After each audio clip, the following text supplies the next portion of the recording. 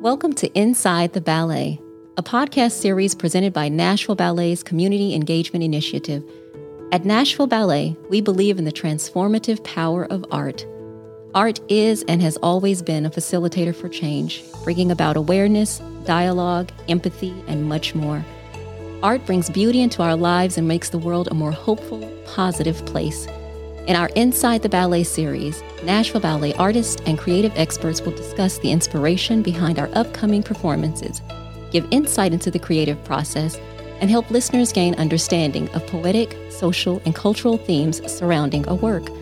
Whether you are looking to increase your ballet IQ or learn more about how a ballet is brought to the stage, join us for Inside the Ballet and be transformed.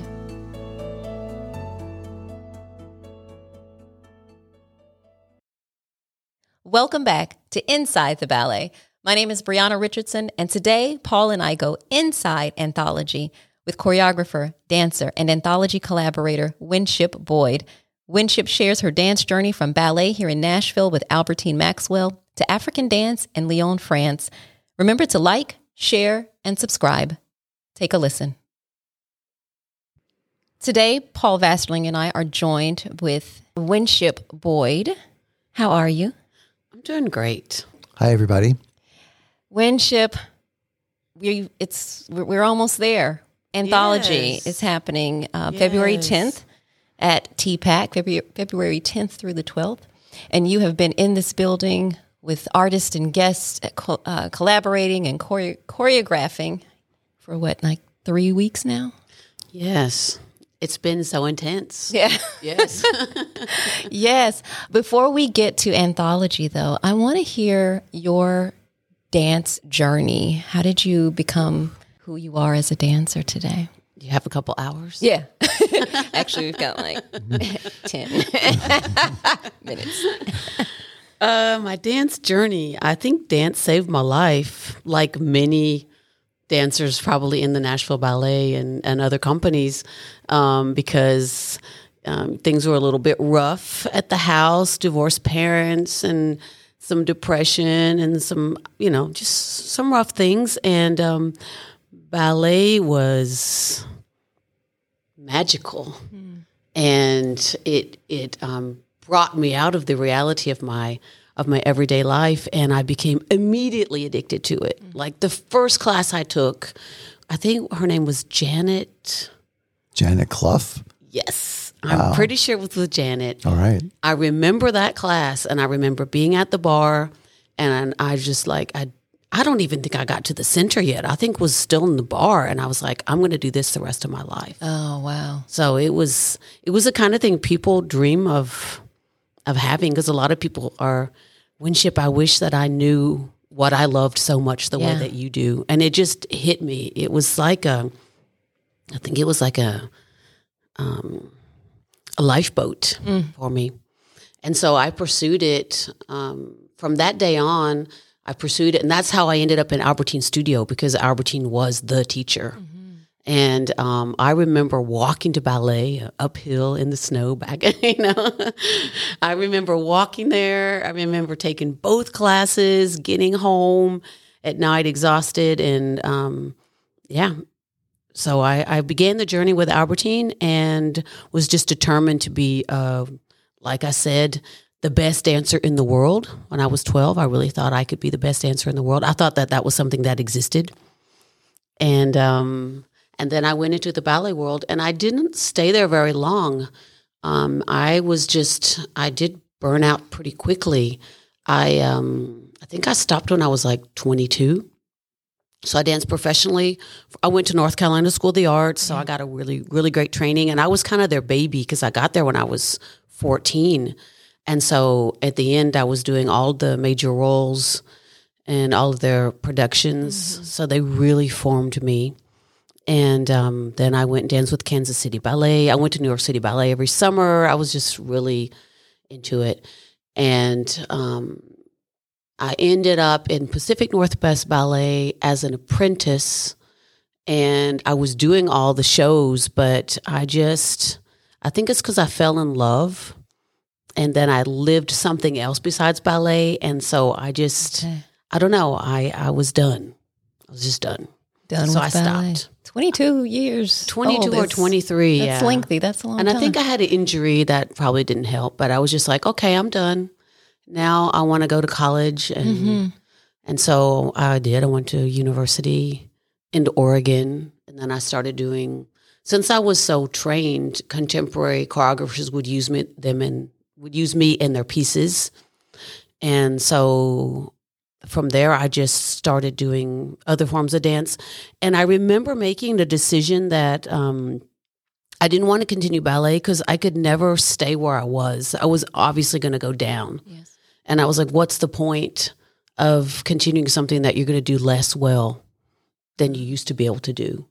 So I decided to go towards different forms, and I didn't realize I'd go all the way to African dance. I never would have thought that would be part of my journey. How did you get there?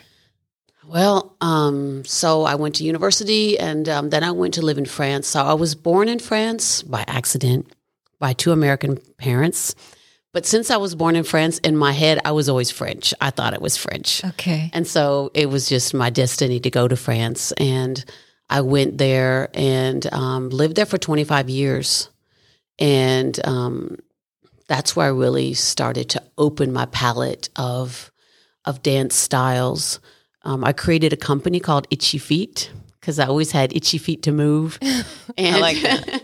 It was kind of like the Benetton. I don't know. That's another reference young people won't get. It's like I had people, I was just like, oh, you're from this country. You want to be in my company? So I just took all of these dancers from different countries and cultures and put us all together. And itchy feet. It was totally Itchy Feet. I didn't know how to choreograph at all, but we had this great spirit. And it worked really well. The company did, and so we would alternate who was doing the company warm ups. And when it was the African dancers, it was always the best warm ups. And it just spoke to me. So little by little, I had a hip hop phase where I was doing break dancing. Okay. And just little by little, I went towards African dance. I actually danced in a hip hop company, which is hysterical when you think about my ballet background. But I was American, and so they were like, oh, you're American, you can do hip-hop. So they put me in their troupe. So, yeah, I ended up doing African because I tried different styles, and little by little, I was going to something that was more grounded, like break dancing is very grounded. And, yeah, I just felt like the energy of it was my energy. And it was an enormous challenge because it's the opposite of my culture. Yeah. In every way. And so I love a good challenge, I guess. And so little by little, I just got more and more into it. And then I ended up just doing that. It's been about 12 years now. That's all I've been doing. So let me get this straight. You were born in Paris. Yeah. You learned ballet in America. Yes. You went back to Paris. Not Paris, but Lyon. And learned African. Yes. And joined a hip-hop company. Yes. Okay. And Itchy Feet. What a journey. And I had my oldest daughter with a guy. His name is Freddie. He's a Rasta named Freddie. And so my aunts would always tease me, you went all the way to France to meet a Rasta named Freddie. Okay, so then bring us to today. I'm going to bring us to today. You are choreographing and collaborating with Paul for Anthology. And you mentioned Albertine. Paul, tell us about Albertine and Anthology. So Anthology, the ballet, is about those who came before us, those who built a world in which we can build upon and move on and do other things. And anybody who knows anything about ballet in Nashville will always say, oh, yes, I took from Albertine, or my mom took from Albertine. She has stories. So literally anybody. So I've lived in Nashville for 30-something years, and I know the stories. I never met her. I think she was here when I was here, but I never met her. But I just heard the legends of Albertine. So being that the ballet anthology is about the spirits or the ghosts who came before us, I thought it was appropriate that we had a section that was about Albertine. And you just heard this wonderfully interesting history of Windship's dance life. And she was an Albertine person. Yeah. And so I love that her dance life went into all of these amazing directions, but the seed is with this pretty eccentric person, Albertine, who everybody talks about. Yeah. Tell us about Albertine. Well, I mean, come see Anthology if you want to know about Albertine. But, yes. I mean, I really speak about her in the piece. So I was really young. And so I just sort of have pictures of her, snapshot pictures of her. But all I know is that she fed that hunger that I had to dance. Mm-hmm. And that was her life. Dance was her life.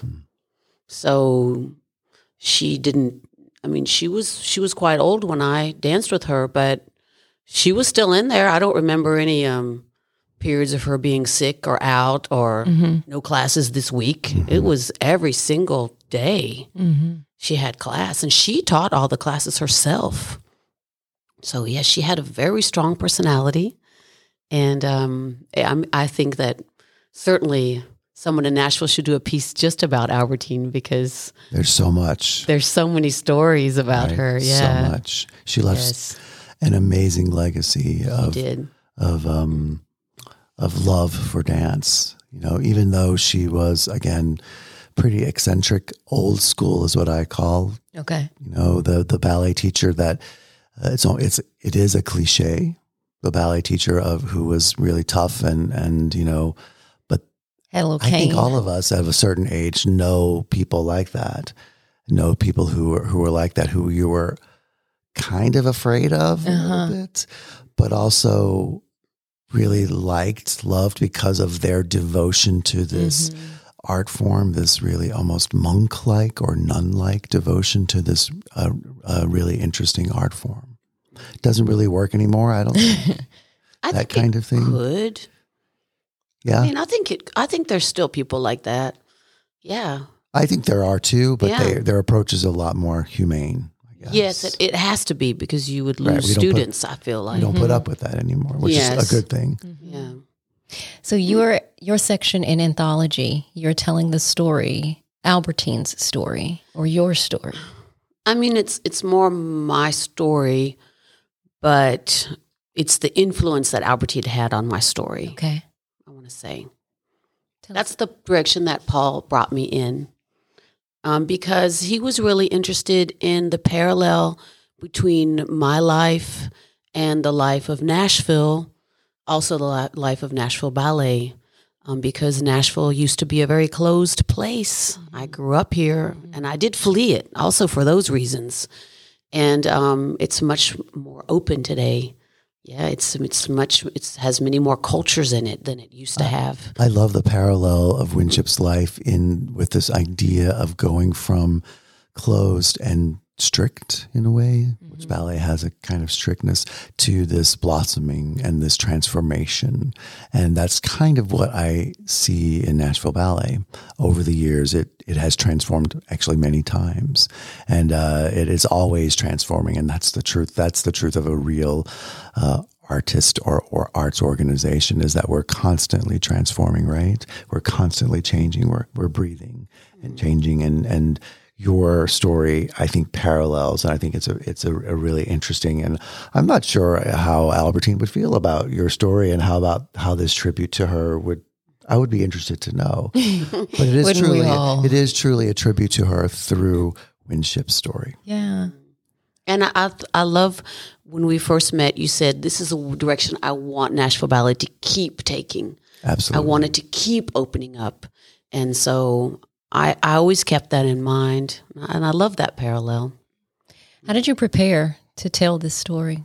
Well, we spoke a lot because I hadn't thought about Albertine. She was kind of like past. Yeah. And so it was great. Paul kind of opened a Pandora's box. Oh, wow. Yeah. Our ghosts, that's what the ballet is about. It's about our own personal ghosts and the spirits behind us. Yeah. So, yeah, we really prepared by speaking a lot. And then I was asking my mom, and I was asking, I had a whole afternoon with some of the ladies that knew Albertine really well. And so that was a great moment for me because I was kind of like, oh, Albertine, I left her.